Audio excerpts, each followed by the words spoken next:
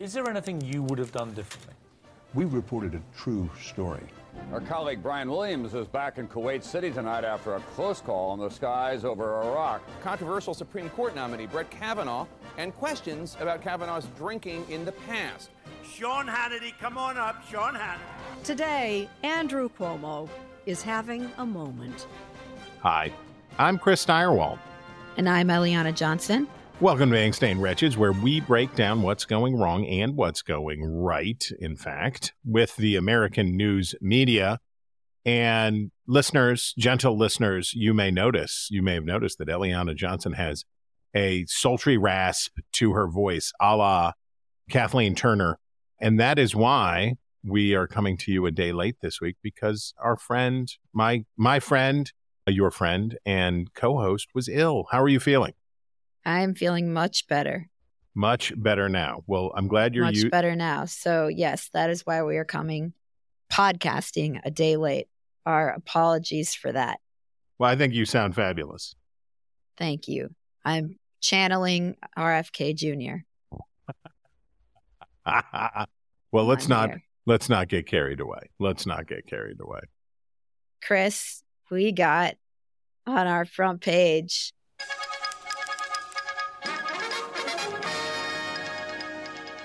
Israel. A little Biden in politics, but we have to talk about the alleged, Israeli bombing of this hospital in Gaza that virtually every major news outlet, I got push alerts from the New York Times, the Wall Street Journal, they all attributed this bombing to Israel because the Palestinian Ministry of Health said that Israel had bombed a hospital in Gaza, killing hundreds of people. They put the number at 500. And that was everywhere in the media until hours later, Israel came out and said that their intelligence showed actually this was a misfired rocket from the terrorist group Islamic Jihad. And the next day, American intelligence agencies also said that their intelligence corroborated that. Israel, of course, had audio of Islamic Jihad terrorists talking to each other. They had surveillance footage of where the rocket came from, showing that it was in Gaza, but not before there were articles printed in all the major newspapers and television segments run that prompted protests at our embassies around the world, at Israel's embassies around the world. Israel evacuated its diplomats from Turkey, et cetera, et cetera, et cetera. What do you make of this? Well, you seldom get to see an example of how powerful biases can collide to very damaging effects. And there were two biases at work in the erroneous reporting on this story. So you have the one, which is, I would say, a minority in newsrooms, center-left, mainstream newsrooms, that of people who are anti-Israel. I don't think that's the majority of people, but it's certainly a voice. And as we'll talk about later in the show, there is also, this is maybe a minority, but it's capable of bringing considerable pressure to bear. So you have that one group. But then you have the other bias, and that is the bias in favor of conflict and the narrative. And the narrative that took shape around this larger story after the Hamas attack on Israel was almost immediately, Israel will overreact. How long until Israel overreacts? And that narrative, which is indeed imbued with a negative view of Israel, but also just with the idea, look, I'm not saying that media outlets are rooting for a wider expansion of this war, but we always have to remember that the bias in the news media is for news and stuff to cover and bigger conflict.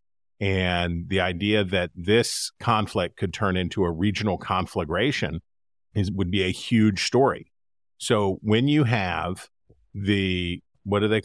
The health ministry of the Palestinian Ministry of Health, which is Hamas, because We know how that government operates. So when you have this easily discreditable group making this claim, and it aligns with both the ideological biases of some in the newsroom, but also the overall bias for conflict and what this and the narrative that is being pushed every day. And I'm not saying there's no chance that the war will widen, but the narrative that's being pushed every day about a larger regional conflagration, and they just went for it. And you seldom get to see such a clear encapsulation of the phenomenon, but that's what happens when biases collide. I have a third, and we're going to get to some of the coverage. There's a third general approach that we see in newsrooms, which is equating the two actors of this conflict as moral and political equals, which is because they're fighting a war against each other, which is, well, Israel and its government spokesman said X, but Hamas or the Palestinian Health Ministry or whatever government entity on the other side said the other things. And these things carry equal weight. They're equally truthy. And we see that constantly. So you know what? Palestinian Ministry of Health said X. We can report that and run with it without asking any other questions, because that carries the same weight as statements from a democratically elected government in a democracy. And there was a real comeuppance for that this week. And by the way, nobody has issued corrections or owned mistakes. And we're going to talk a little bit about the eliding of this embarrassing error. But I wanted to direct readers to Michael Oren's new Substack, where he has a post on this, having served. He was, of course, the Israeli ambassador to the U.S. And he notes in a post, the Palestinian Ministry of Health is, of course, Hamas. Calling it a health ministry is a perverse misnomer. It's Orwellian. No sane leader or journalist would ever consider the Al-Qaeda or ISIS Ministry of Health a reliable or even quotable source. No reasonable person would miss the irony of a terrorist organization dedicated to genocide calling itself a health ministry. And no moral person would ever conflate Hamas with health, unless the health was that of the Palestinians sinisterly threatened by the Jews. And this was akin to, when the Twin Towers fell on 9/11, as if the New York Times had said, well, Al-Qaeda says X and the US government says Y, and who can really know? Who could really get to the bottom of this? Noah Rothman also had a very good piece on this, which we will include in the show notes, that he at National Review, where he goes over this and talks about how preposterous all of that is. And I am a little sympathetic. The New York Times did a almost mea culpa. They were nearly they got in the same zip code as taking responsibility, but the headline on the piece was beyond parody, which was the New York Times. Yeah, their attempt at cleanup was after hospital blast. Headlines shift with changing claims. It's got it all for the New York Times. It's got a dependent clause. It's got passive voice. It is just perfect. It takes perfect. Several paragraphs, even in this piece, to get to the truth. And I wanted to read a little bit from it to see how weaselly the language is. The Times writes, the shifting coverage about a deadly explosion at a hospital in Gaza highlighted the difficulties of reporting on a fast-moving war in which few journalists remain on the ground while claims fly freely on social media. No, that's not what happened. The first reports of a strike at the Ali Arab Hospital in Gaza City came early Tuesday afternoon Eastern Time. A spokeswoman for the Gaza Health Ministry said an Israeli airstrike had caused the explosion, killing at least 200 people. The news changed quickly over a couple hours. Many Western news organizations, including the New York Times, reported the Gazan claims in prominent headlines and articles. They adjusted the coverage after the Israeli military issued a statement urging caution about the Gazan allegation. The news organization then reported the Israeli military's assertion that the blast was the result of a failed rocket launched by Palestinian Islamic Jihad, an armed group aligned with Hamas. And then the best part was a Times spokesman said, "We report what we know as we learn it. We apply rigor and care to what we publish, explicitly citing sources and noting when a piece of news is breaking and likely to be updated. I mean, they're doing their best, Chris. Well, this would be like, if, Donald Trump says Joe Biden is an international criminal, right?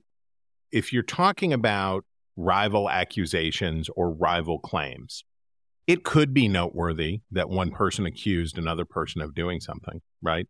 But of course, with Donald Trump or Hamas, you would say, well, I don't know. I don't know how seriously we're going to take your claims. And then do we want to make the claim the first headline? So it seems obvious. Now, hindsight is 2020, and I don't know if I would have done as well as this, but it seems obvious that the first headline is that that there has been a explosion at a hospital or near a hospital and that many people were killed, and not to go with the allegation of, even if you were to engage in moral equivalency or the equivalency of legitimacy, which I don't think is warranted here. They didn't even state it as an allegation. They stated it as a fact. Right. So the first place that you would go is a thing happened, right? Not who did it, a thing happened. And you would wait. That's what it would mean to apply rigor and care and reporting what we know as we know it. And I do understand that it's hard to report. The fog of war is a real thing and all of that stuff. But again, this one just lines up with the bias for conflict and the bias against Israel so clearly that more than just it's complicated and passive voice headlines seems to be in order here. The next story I thought was really worth talking about because it's from the New York Times, but a really excellent story, I thought. Headline is Warning of Grave Errors, Powerful Donors Push Universities on Hamas. I thought this was a great story because this is a real story about something that is actually happening and quite well sourced with a lot of donors going on the record, including Ken Griffin, the multi-billionaire CEO of Citadel, who recently gave $300 million to Harvard University, and several others. But for the first time in a long time, I think the things happening on campus, these statements being issued by Palestinian-friendly groups and the university's response to this war is an interesting American sub-story to the major story, which is the war. And this story interviews the donors who are pushing back on the way the schools have conducted themselves, which is issuing equivocal statements on the war, and how they're responding to the doxing of students who have issued, in some cases, pro-Hamas statements. And the best quote in this piece, I thought, and this is an interesting trend, the University of Pennsylvania, I think, has been hardest hit. But in this piece, I thought the most interesting part was the interview with Ken Griffin. And the piece says, Mr. Griffin was more categorical. He said the students who signed pro-Palestinian letters, quote, would have been considered adults 100 years ago and should be held responsible for their actions now. Asked if his hedge fund Citadel would hire the head of a student group that signed the Harvard letter, his answer was an unequivocal no. Unforgivable, he said. How do you end up in such a twisted place? Mr. Griffin asked.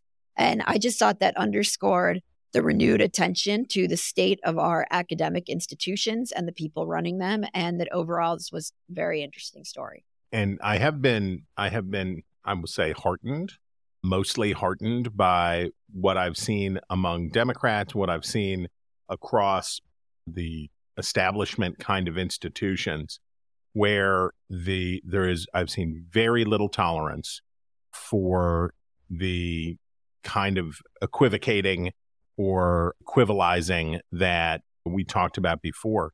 And I thought that President Biden's decision to link so closely, to yoke together Ukraine and Israel, look, that's a very bold stance based on what a minority in the Democratic Party, but a vocal minority in the Democratic Party thinks about this stuff. But a lot of people are stepping up here, right? A lot of people are stepping up here. And I find it all pretty noteworthy. My fond hope is that universities, corporations, nonprofit groups, everybody will stop having so many damned opinions. I mean, just because this is where it ends up, right? If you have an opinion about George Floyd, well, then you have to have an opinion about this. And if you have an opinion about that, then you have to have an opinion about Ukraine. And if you have an opinion about Ukraine, you better have an opinion about Israel. Maybe Harvard should just have an opinion about being Harvard. Maybe Bomba Socks should just have an opinion on footwear and not feel the need to weigh into every issue that comes along, to do their job and let politics take care of politics and let them be themselves. I totally agree with you on that. And I think that will be the takeaway for primary and secondary schools and institutes of higher education in this country that are now realizing they've gotten themselves in a bind when it costs them nothing to speak out on Black Lives Matter, to speak out on Russia, Ukraine. They were issuing statements to their community. Now, on this issue, when it is controversial to say something and it costs them something, first of all, they've set a precedent that's gotten them in a real bind, and it costs them something. And there are going to be more of these. And I do think the result will be for them to think about going back to first principles, which is, what is our job here? Job is to educate our students, not to be a political party, and to make sure that all points of view can be uttered, spoken on our campus. I do think there's going to be some rethinking of that as a result, and I totally share your view. Yeah, this is where you need members of boards of directors to say the next time it looks like, we'd get a lot of belly scratches if we came out on this issue, to say, nope, we're going to have to pass on that one because we don't want to deal with the next one. And that's prudent thinking. And we flagged one more piece. There was one other good piece this week in The Atlantic by Connor Friedersdorf on what's happening on campuses. And that piece was headlined, Students for Pogroms in Israel. And he writes about the students and how this is a wake-up call for the left. And he writes, though many on the left, including many critics of Israel, bear no responsibility for its pro-Hamas faction, newly aware observers cannot help but wonder what flawed ideas informed the violence-endorsing statements. So this episode will rightly cause some who deferred to leftists on social justice to regard their views with less deference and more skepticism. Virtue signaling on campus will change as radical views are seen as less virtuous. New scrutiny will be applied to concepts like decolonization. Academics who oppose othering and dehumanization should be newly attentive to the ways colonizer and oppressor can be misused to justify atrocities. My own skepticism of cancel culture is unchanged. These cancellation or accountability efforts will unfold as arbitrarily and capriciously as ever, with rushes to judgment and a dearth of due process and guilt by association. Principled critics of cancel culture's injustices and unintended consequences will continue to object, but with changes in the ideologies most subject to cancel culture's excesses and attendant chilling effects, I believe we can expect to see some on the left and right swap positions on the subject while deflecting charges of hypocrisy. Very interesting piece. I'm fascinated by the existence of these groups, and of all, my favorite is Swarthmore Students for Justice in Palestine. Oh man, it's beyond parody. It's just. I mean, can you blame the employers for wanting to know their names and perhaps wanting to avoid them? Swarthmore Students for Justice in Palestine. Just keeping it real on the front lines, folks. Yeah. Just keeping it real on the front lines. Okay, so relatedly, President Joseph Robinette Biden Jr. delivered an Oval Office address on this very matter. We're recording this on Friday, and he did it Thursday night. Now, this is a very hard place, a very hard platform. When you and I have both seen presidents really fail at an Oval Office address. Donald Trump, remember the thing with his cufflinks and the F-bomb, and he had a hot mess of an Oval Office address. Or Barack Obama did the one after the oil spill in the Gulf of Mexico that was just a it was an oil spill itself. But if they're good, they can be really good, right? Ronald Reagan, George W. Bush, Bill Clinton, others have used the Oval Office address. And here's the media angle for me. Primetime roadblock coverage, right? We have seen, and I can't remember, I don't know what the scorecard is. If any listener knows it, please send it. But presidents haven't always gotten it when they've wanted it, right? Because what you're saying to the networks is, hey, I want you to forego Dancing with the Stars tonight so that you can put me on so that I can deliver this message. So you go to the networks, you ask for this, and then you do it. And it's this big platform, and you can really face plant. And, you have to grade Biden on a curve because he's so bad on TV generally, but he did it, right? Do you agree? Do you think, I think Biden managed an effective speech for somebody who, I forget who it was, said that when he finishes his speech, he looks like a Roomba looking for the docking station. Wait, it's really funny that you said that because I just watched, it was a stand-up comic who said that, and I just watched this. Let's play that clip. Anytime I watch Biden do anything, I get the same feeling as like, you ever go to a friend's house and they have like a 16-year-old dog and it walks in the room? And you gotta do that whole like, oh, hey, there he is. Just look at him, he's looking great. My favorite thing about Biden is anytime Biden finishes a speech, he transforms into a Roomba.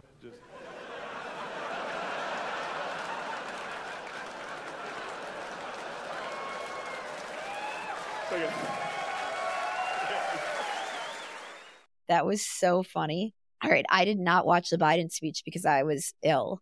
It was fine. If you'll take my word for it, I will take your word for it. it was good. He was lucid, and lucidity is a low bar, but he was lucid, and he made a very forceful case. And it was funny as he was giving the speech. I thought, who does this remind me of? And then I remembered.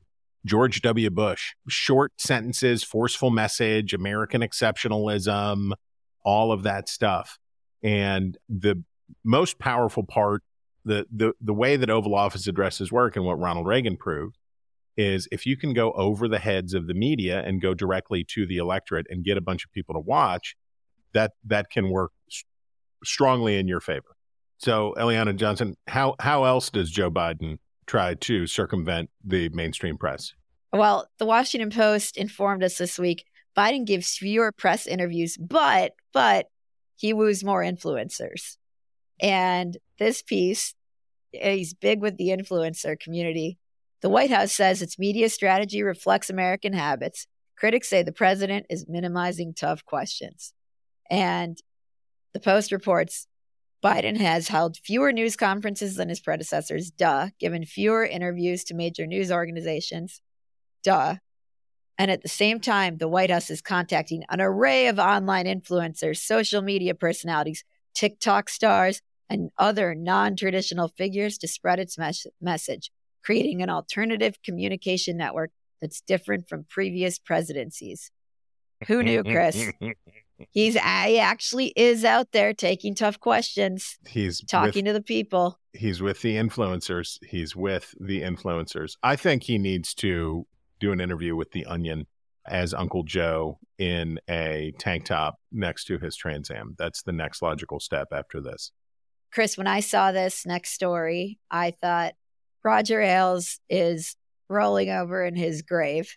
Let me offer you a little news before we dive in. Breaking, if you're getting your breaking news a day late from Inkstand Wretches, you're my kind of wretch.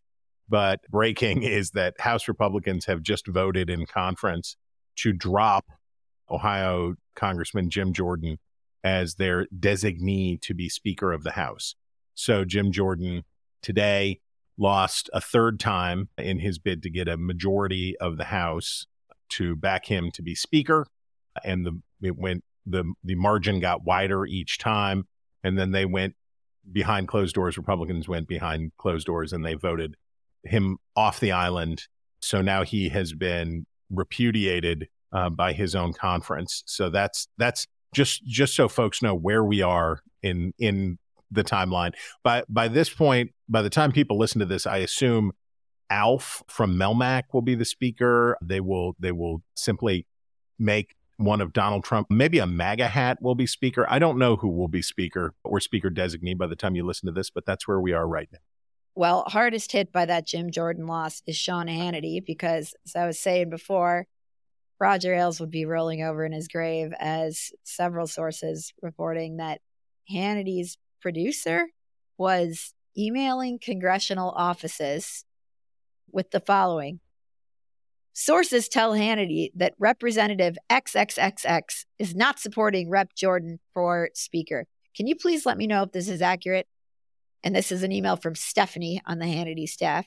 If true, Hannity would like to know why during a war breaking out between Israel and Hamas, with the war in Ukraine, with the wide open borders, and with a budget that's unfinished, why would Rep. XXXX be against Jim Jordan for Speaker? Why? Please let us know when Rep. XXX plans on opening the People's House so work can be done. Lastly, are there any conditions Rep. XXX will work with Democrats on the process of electing a new speaker? So just fair questions, just asking fair, And right down the middle, just playing it down the middle. was he asking folks? I don't think he was asking folks this about whether they were going to support Scalise. You think, are you suggesting that Jim Jordan, who, and I saw the total, but it was more than 500 times that Jim Jordan in recent years has appeared on Fox News. Are you suggesting, Eliana Johnson, that there is some favoritism taking place on Jordan's behalf by Fox News? I don't know. Well, Chris, did you not? This is in our accountability segment. Had you not predicted Jordan last week? What did I predict? If I was wrong, I'd denounce it. Did you just predict Jordan would be the pick out of conference, which was correct, or did you predict he was going to make it to speaker? I don't know what. Well, I'm sure I was right. I think that's where I'm going to leave it, is that whatever I said, I'm sure it was right. And if it was wrong, the tape was garbled. But here, and then let's listen here to Brian. Let's listen to Brian Kilmeade has a hot mic moment on this matter. Jordan. Auchincloss. Jeffries. Babin. Jordan. Bacon. McCarthy.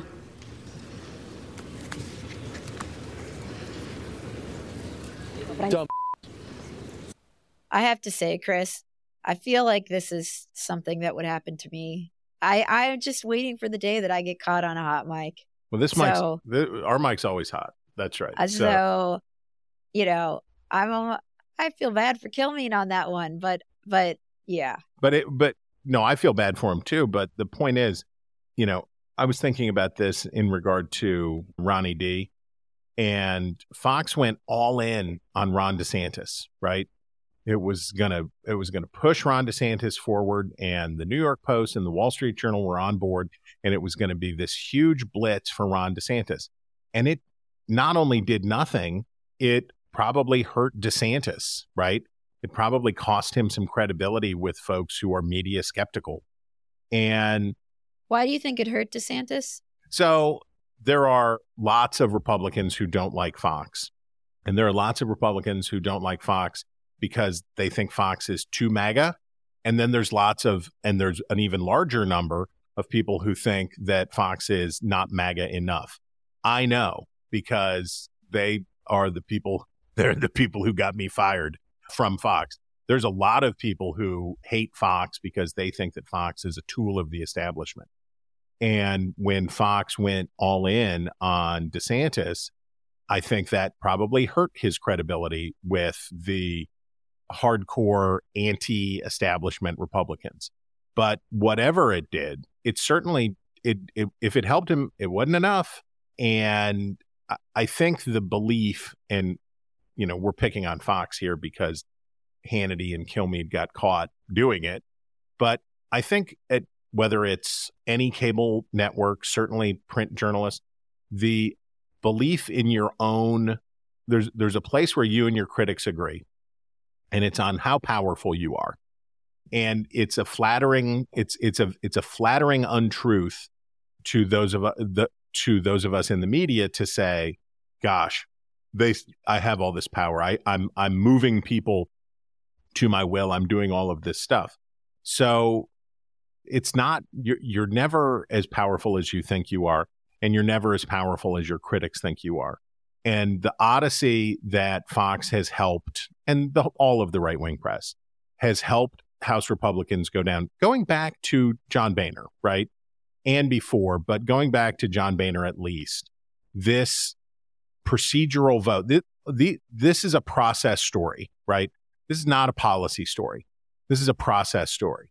And the degree to which the media, and it's not just the right-wing media, all of the political media loves this story. It's personality-driven, it's chaotic, it's historic, and there's vote after vote after vote. And it's like, is it the Silver Bachelor, the Golden Bachelor? Is it Golden? It's like the Golden Bachelor. Come on, get with it. It's like the Golden Bachelor with fewer, not none, but fewer STD checks. And the idea is basically who will get voted off the island next. So everybody loves it because it's good copy and it's content. But you can see the judgment error at Fox in getting so heavily involved in pushing Jim Jordan, just as it was with pushing Ron DeSantis. You're not as good at it as you think you are. You hurt your credibility as you do it. Just watch. Just watch. Just watch. That's all you have to do is just watch. I agree. It undermines their credibility. There was a reason that Ailes held them back from doing that. Yeah, that's exactly right. Roger Ailes, for his many, many, many characterological deficiencies, knew that power once exercised is lessened, right? And Fox was more powerful when it was perceived to be influencing things rather than explicitly trying to influence things. Should we talk debates? Well, of course we should talk debates because it's almost time for another debate. We are almost at the third debate, and the RNC announced that it will be NBC, Salem Radio Network, and Rumble. What's Rumble? And what? What's Rumble? That's the right-wing YouTube. Is that right? Yes. Social media company, and I believe they partnered with Fox News on the first debate. And here we have CNN's obnoxious coverage characterizing Salem Radio Network and Rumble as right-wing media companies that have a history peddling and profiting off extremist rhetoric. When I asked NBC, I assume, sorry to interrupt, but I assume that the Salem personality will be Hugh Hewitt. Is that correct? That is who it will be. Yeah, okay. So, and he's done these before. He has done these before. When I asked NBC News on Monday if the network was actually comfortable collaborating on the third GOP debate with Salem and Rumble, given each company's history, a spokesperson declined comment. Give me a break. But I don't know who NBC is going to have anchoring. Do you know who NBC will have at the desk? I assume it will be Lester Holt and Kristen Welker, but that's my guess. So this does point to a pressure point for NBC. I'm sure that there are people inside NBC News who don't like this and wouldn't like them doing a Republican debate under any circumstances, but certainly don't like them doing a Republican debate partnered with Salem. And we get back to the point of what we've talked about many times before. Will they be able to ask questions that are germane to a Republican primary electorate? You know what? I'm sure, like, the way that mainstream covers this is just so asinine. I'm sure there are Republicans who don't like that Salem is partnering with NBC and who have problems with Lester Holt and Kristen Welker. Right. But like that sort of thing doesn't even cross the minds of the mainstream media that like, hey, like you either. Like, yeah. We have problems with you and your biases and the misinformation that you've spread. But that's not even in the realm of consciousness of Oliver Darcy. Well, I mean, Oliver Darcy's not. Yes, I mean, quite so. quite so indeed. Okay. Ben Terrace has a piece out today in the Washington Post on the Republican primary. The headline is "The Make-Believe Republican Primary. Is the race for the GOP nomination a boondoggle, or is this what democracy looks like?" And I hate it. Hated it. I have not read this piece. I hate it. I hate it so much. Okay. And basically, the point of the piece is LOLZ, Republicans are still actually doing this when everybody knows it's over. And you know what? We don't know what's going to happen. We don't know what's going to happen. Is Donald Trump likely to win? Yeah, he's likely to win. I'll give him a 4 out of 5 chance of being the Republican nominee. He's a heavy favorite.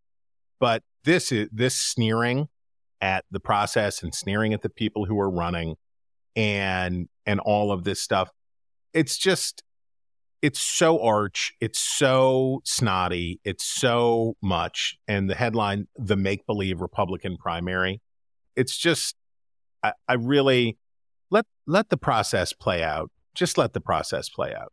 Just watch. As I would say to Sean Hannity, just watch. The other thing that it's like this is different from a normal primary in that you basically have an incumbent president running. Right. So exactly. It is going to be different. Exactly. Yes, he's a heavy favorite. That's what one would expect. And if you were covering, so let's flip it. Let's say Joe Biden was refusing to debate, and you had the sitting governor of Florida, you had a sitting senator, you had his former vice president, you had all those people who were running for president. How would the race be? How would we think about the race, right? We'd say, wow, these are the powerful divisions within the party and what will happen. And you would be inclined to cover it like people would cover Pat Buchanan's run against George H.W. Bush or Teddy Kennedy's run against Jimmy Carter in 1980. What does this mean and what's it all about? Instead, the repeated narrative is, look at these losers. Look at these losers who are running and they're LARPing and they're lols. It's really, it's so cynical. Chris, does that bring us to our... Almost. Oh, no. Almost. You've got to hear me. You've got to hear me. Save your voice so I can complain. I know. So I can complain one more time. Yes. Go ahead. I don't know what this website is. I guess I should be checking my sources. I don't know what MTN is, and I apologize if MTN is actually a website that is for the furry lifestyle or something.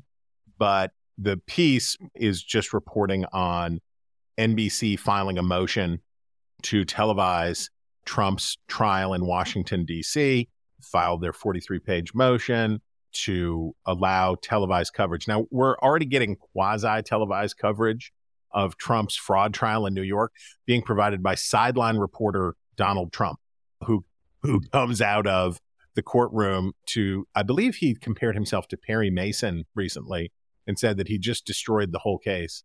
And I just want to say, I'm sure that the judge in this case is a loyal listener to Ink Stained Wretches. And I just want to say, don't do it. I'm begging you. Don't put cameras in the courtroom. Please don't put cameras in the courtroom. It will make it worse, and it will further degrade people's confidence in the justice system. And we've already been through the OJ trial one time. Let's not do it. Let's not do it twice. We're going to have to watch Georgia's trial.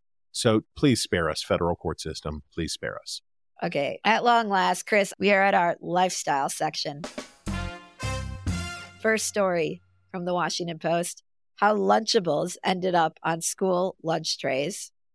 And this could also be facile file as well. This is a much like Lunchables, a combo platter.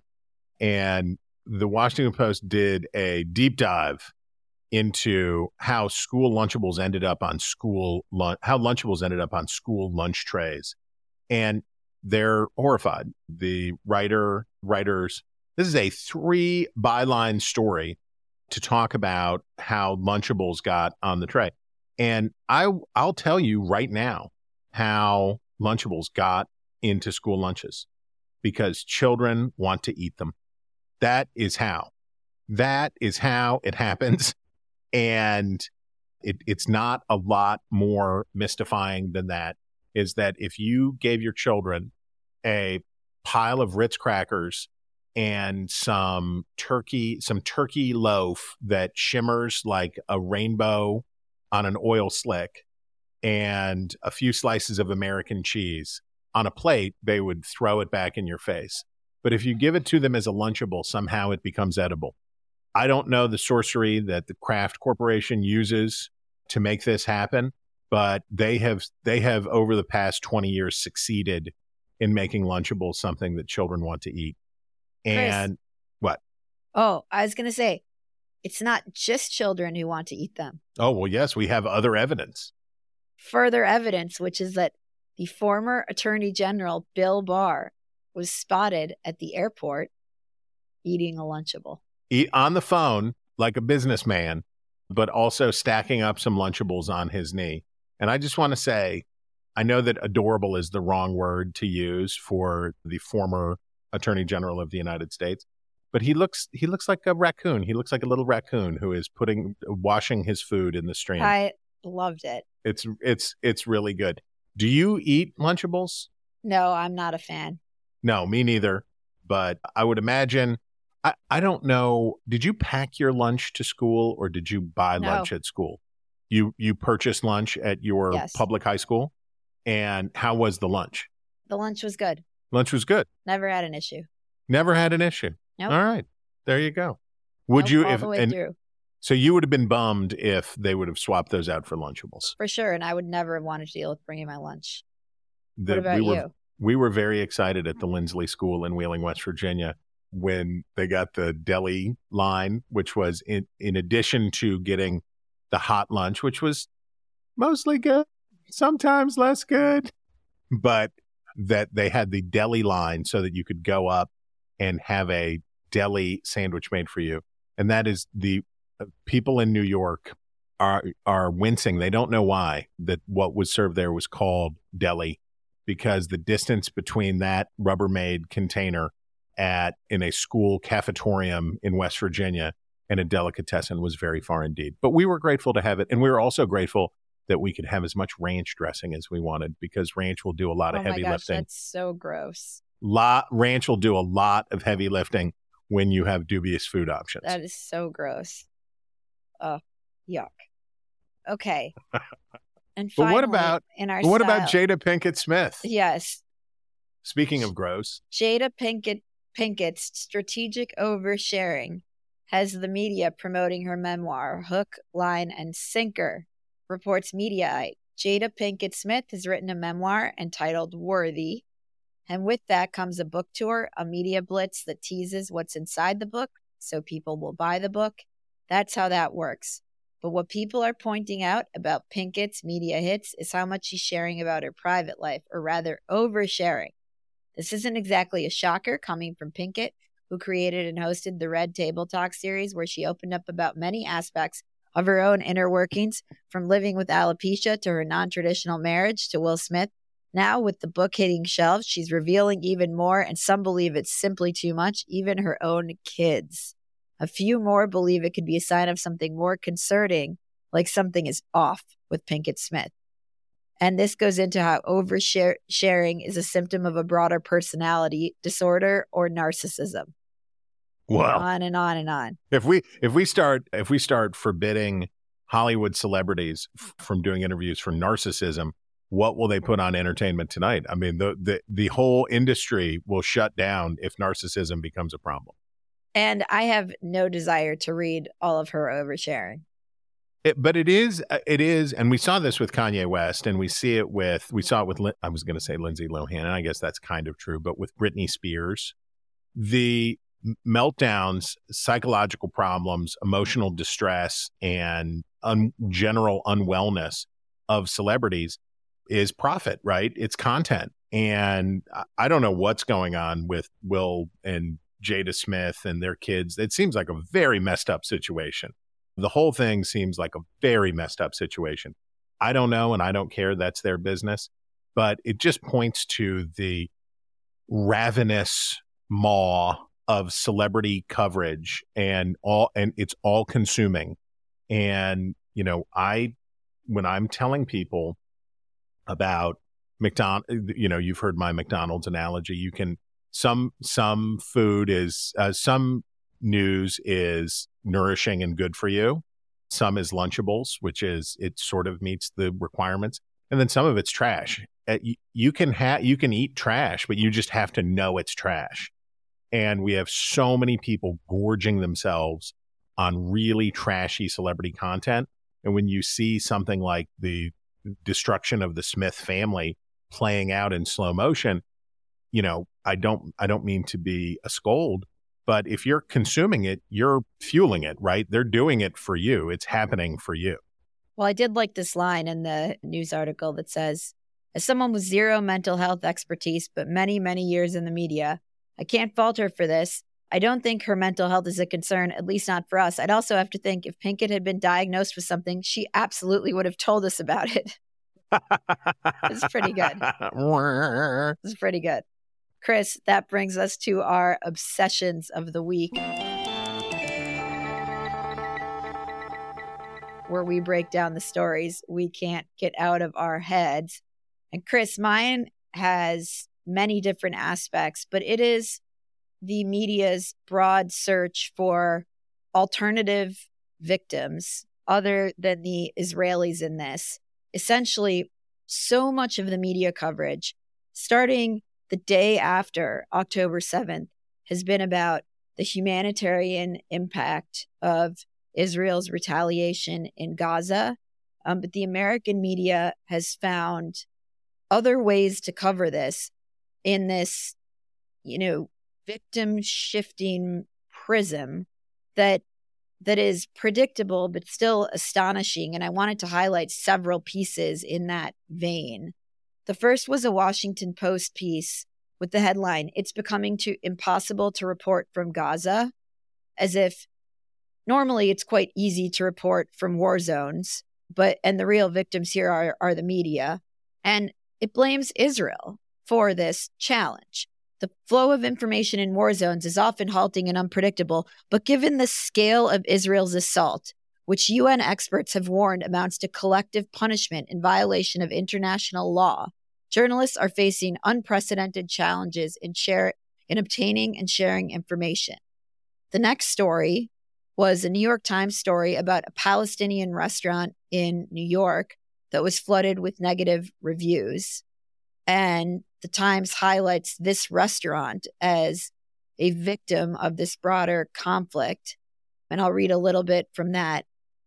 Many Palestinians and their supporters have expressed frustration over what they see as a double standard, an outpouring of support for Israel, while the decades-long suffering of Palestinians has been largely ignored by much of the non-Muslim world.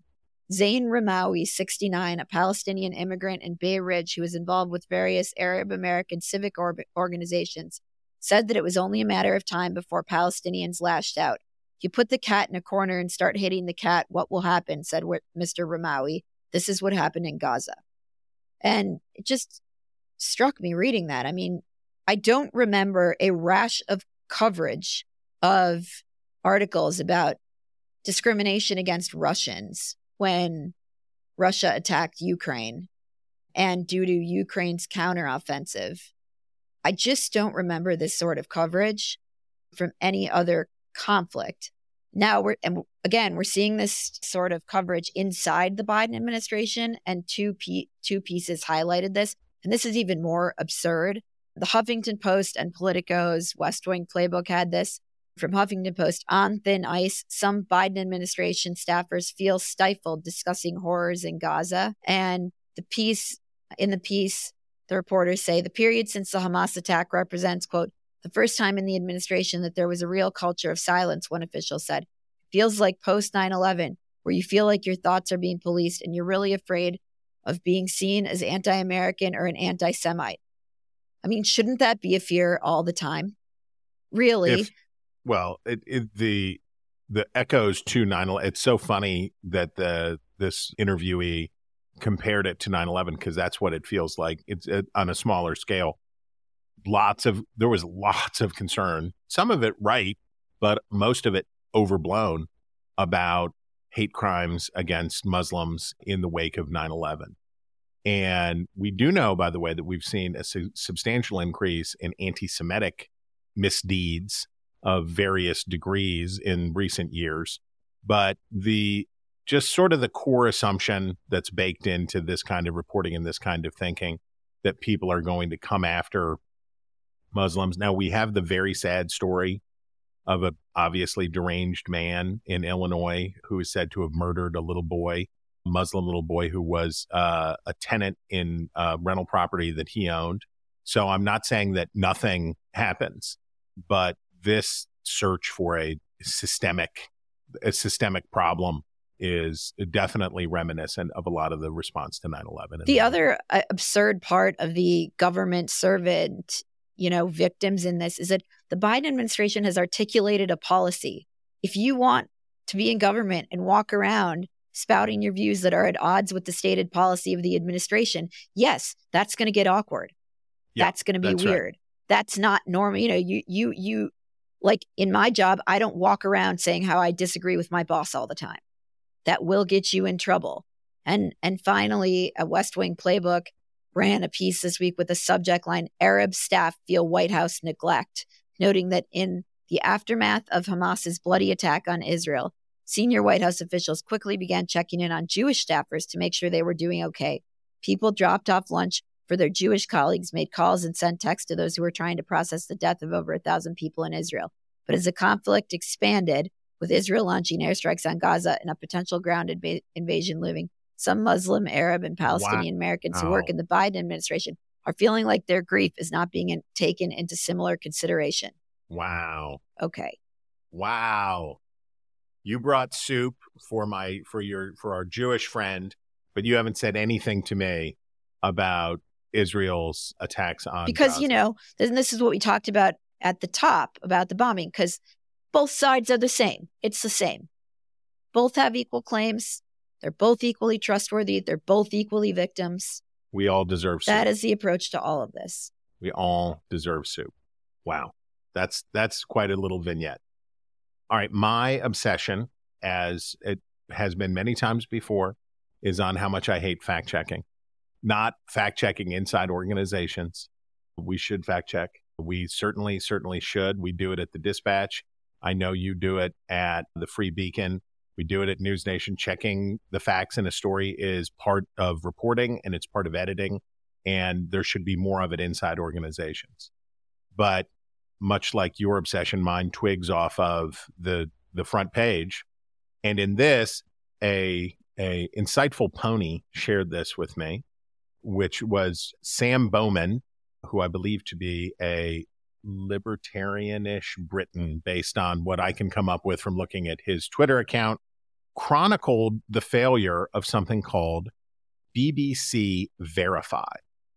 And BBC Verify was launched, it looks like this year, in which it was going to bring fact-checking out in the open and be transparent and keep up with these real things and instill confidence in the media. Here's the line.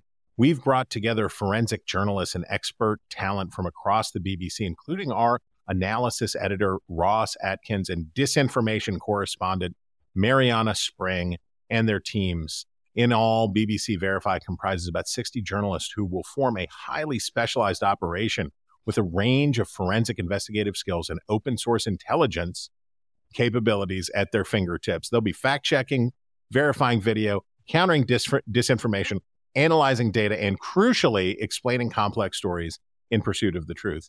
Well, how'd they do with the hospital bombing? Non-super. They did non-super. And as this young Briton says, the BBC, so the first time that BBC Verify could have been really useful, the BBC immediately jumped to conclusions based on Hamas statements, including sending out a worldwide push notification blaming Israel to tens of millions of people. And these now seem wrong. Do I have that right? He asks.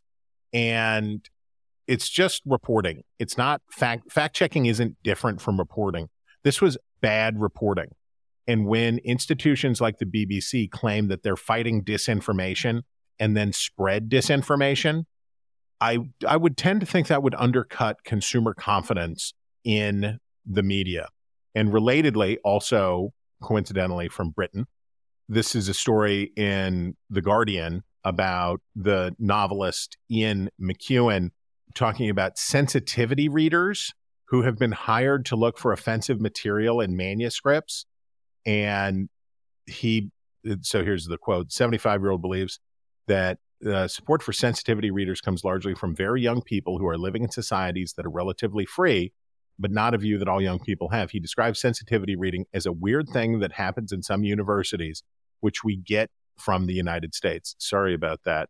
It is a helpful look to me, and I see the idea of the anti-disinformation industry and sensitivity, the idea of sensitivity readers pouring through books, looking for passages that might be upsetting to people. We have to do this as citizens. This is a inside job. This is a ground up thing. We have to be able to read the book and decide what we're offended by and what we're not offended by. We have to watch the news and determine whether we find it to be credible or not credible. The idea that there are external people that can come in and tell us what to think, tell us how to feel, tell us how to do whatever. This is a theme that has come through for me today. The arrogance of the media, of people in the news media, or in this case, the world of books, believing so much in their own powers, even as they fail in real time to deliver on the promise that they seek to serve with those powers. So that's a big boo. Chris, that brings us to my favorite time of the week, which is reader mail. And our first note is from Max Marshall in Charleston, South Carolina. And he writes, "Dear Eliana and Chris, I'll just leave this here." And he sends a link to a Washington Post piece in the Ask a Doctor column. Whoa. Yeah. "Using toilet paper is grosser than you think. Here's a better idea." What? And the doctor recommends bidets. If you're I writing, can get down with that. If you're writing the Washington Post because you don't know how to wipe your backside, you've got bigger problems, is all I can say. Well, let's read from this. The doctor says bidets are not just better for your wallet. Think of how much toilet paper your family breezes through each month, but they're better for the environment too. This was meant for you, Chris. Oh my God. While you do waste 1/8 of a gallon of water per use with a bidet, your waste from toilet paper plummets. It takes about 1.5 pounds of wood and 6 gallons of water, blah, blah, blah, blah. Anyhow, I like bidets. I'm not going to have a bidet installed. But in a surprise update, I will not be having it. I've got no beef with the French people, anybody who wants to, but that's going to be a no from me, dog. Okay. We promised Paul R. in Idaho that we would get to his note this week. And Paul says he is a proud ink-stained wretch, and he writes, "Dearest ink-stained wretches, I love your podcast. I like the description in your last episode by another listener about seeing how the sausage of media is made. Knowing the food chain of your media diet is as important as knowing the food chain of your real diet. However, I have some criticism of your position on mis and disinformation. As much as I share your concerns about its phenomenon, what we know about the movement around this subject has changed a lot in the last year. I implore you to give it a substantive look if you haven't already. The reporting done earlier this year on this subject by Lee Fong, Matt Taibbi, Michael Schellenberger, Jacob Siegel, Barry Weiss, and a number of other independent reporters really changed my perspective. It was also a fascinating media story because what I was reading in the source material and what I ended up reading in the reporting about the story by the legacy press ended up being wildly different. I know full well that those authors have their contentions that put them at odds with the establishment, but though I don't agree with all of their opinions, what they reported on was newsworthy in its own right." Jumping forward, he says, "I personally believe that the answer to wrong speech is just more correct speech and careful, deliberate, logical reasoning. If we go down the road of the Ministry of Truth, I think we're in for some truly Orwellian results. The examples I used here barely scratch the surface of malinformation policing mishaps that have come out in the last year. I implore you, please look into some of the independent reportings on this. I would love to talk to you about it." And my thought on that was, I'm not sure where Paul thought our disagreement was, because I wholeheartly agree with everything. Well, I was going to say, Paul, you are in luck because that's what I just delivered a 3-minute rant on. So I think, Paul, we are in accord. Chris, that brings us to our favorite items of the week, where I am forced to say something nice, but you, as always, will lead by example. Well, I know it's not cool to love America these days, but I do. And you know who else loves America? A lot of cool people around the world. So I bring you the story of the German couple that came to the United States to get married at a McDonald's. And Mike and Kathy Holler and their 23 guests made an unexpected pit stop at their all-time favorite restaurant in McDonald's in small town Michigan. The couple rolled through the drive-thru in a red Mustang. Could have done better on the car, but okay. With the establishment's jingle, "I'm loving it," plastered across the doors and its distinctive golden orchards emblazoned on the hood. I think when someone asks me about my favorite part of the wedding, one of the first things that will come up is McDonald's, Kathy told the Detroit Free Press. The experience we had there was so unique and special. Next time I'm at McDonald's, I will have these memories with me. And there is a photograph of the couple, him making a French fry mustache under her nose. And I would just say, take that, hippies. Take that, hippies. Chris, my favorite item this week was a first-person essay that we published in the Free Beacon by a reporter we have based in Tel Aviv who wrote about he is American.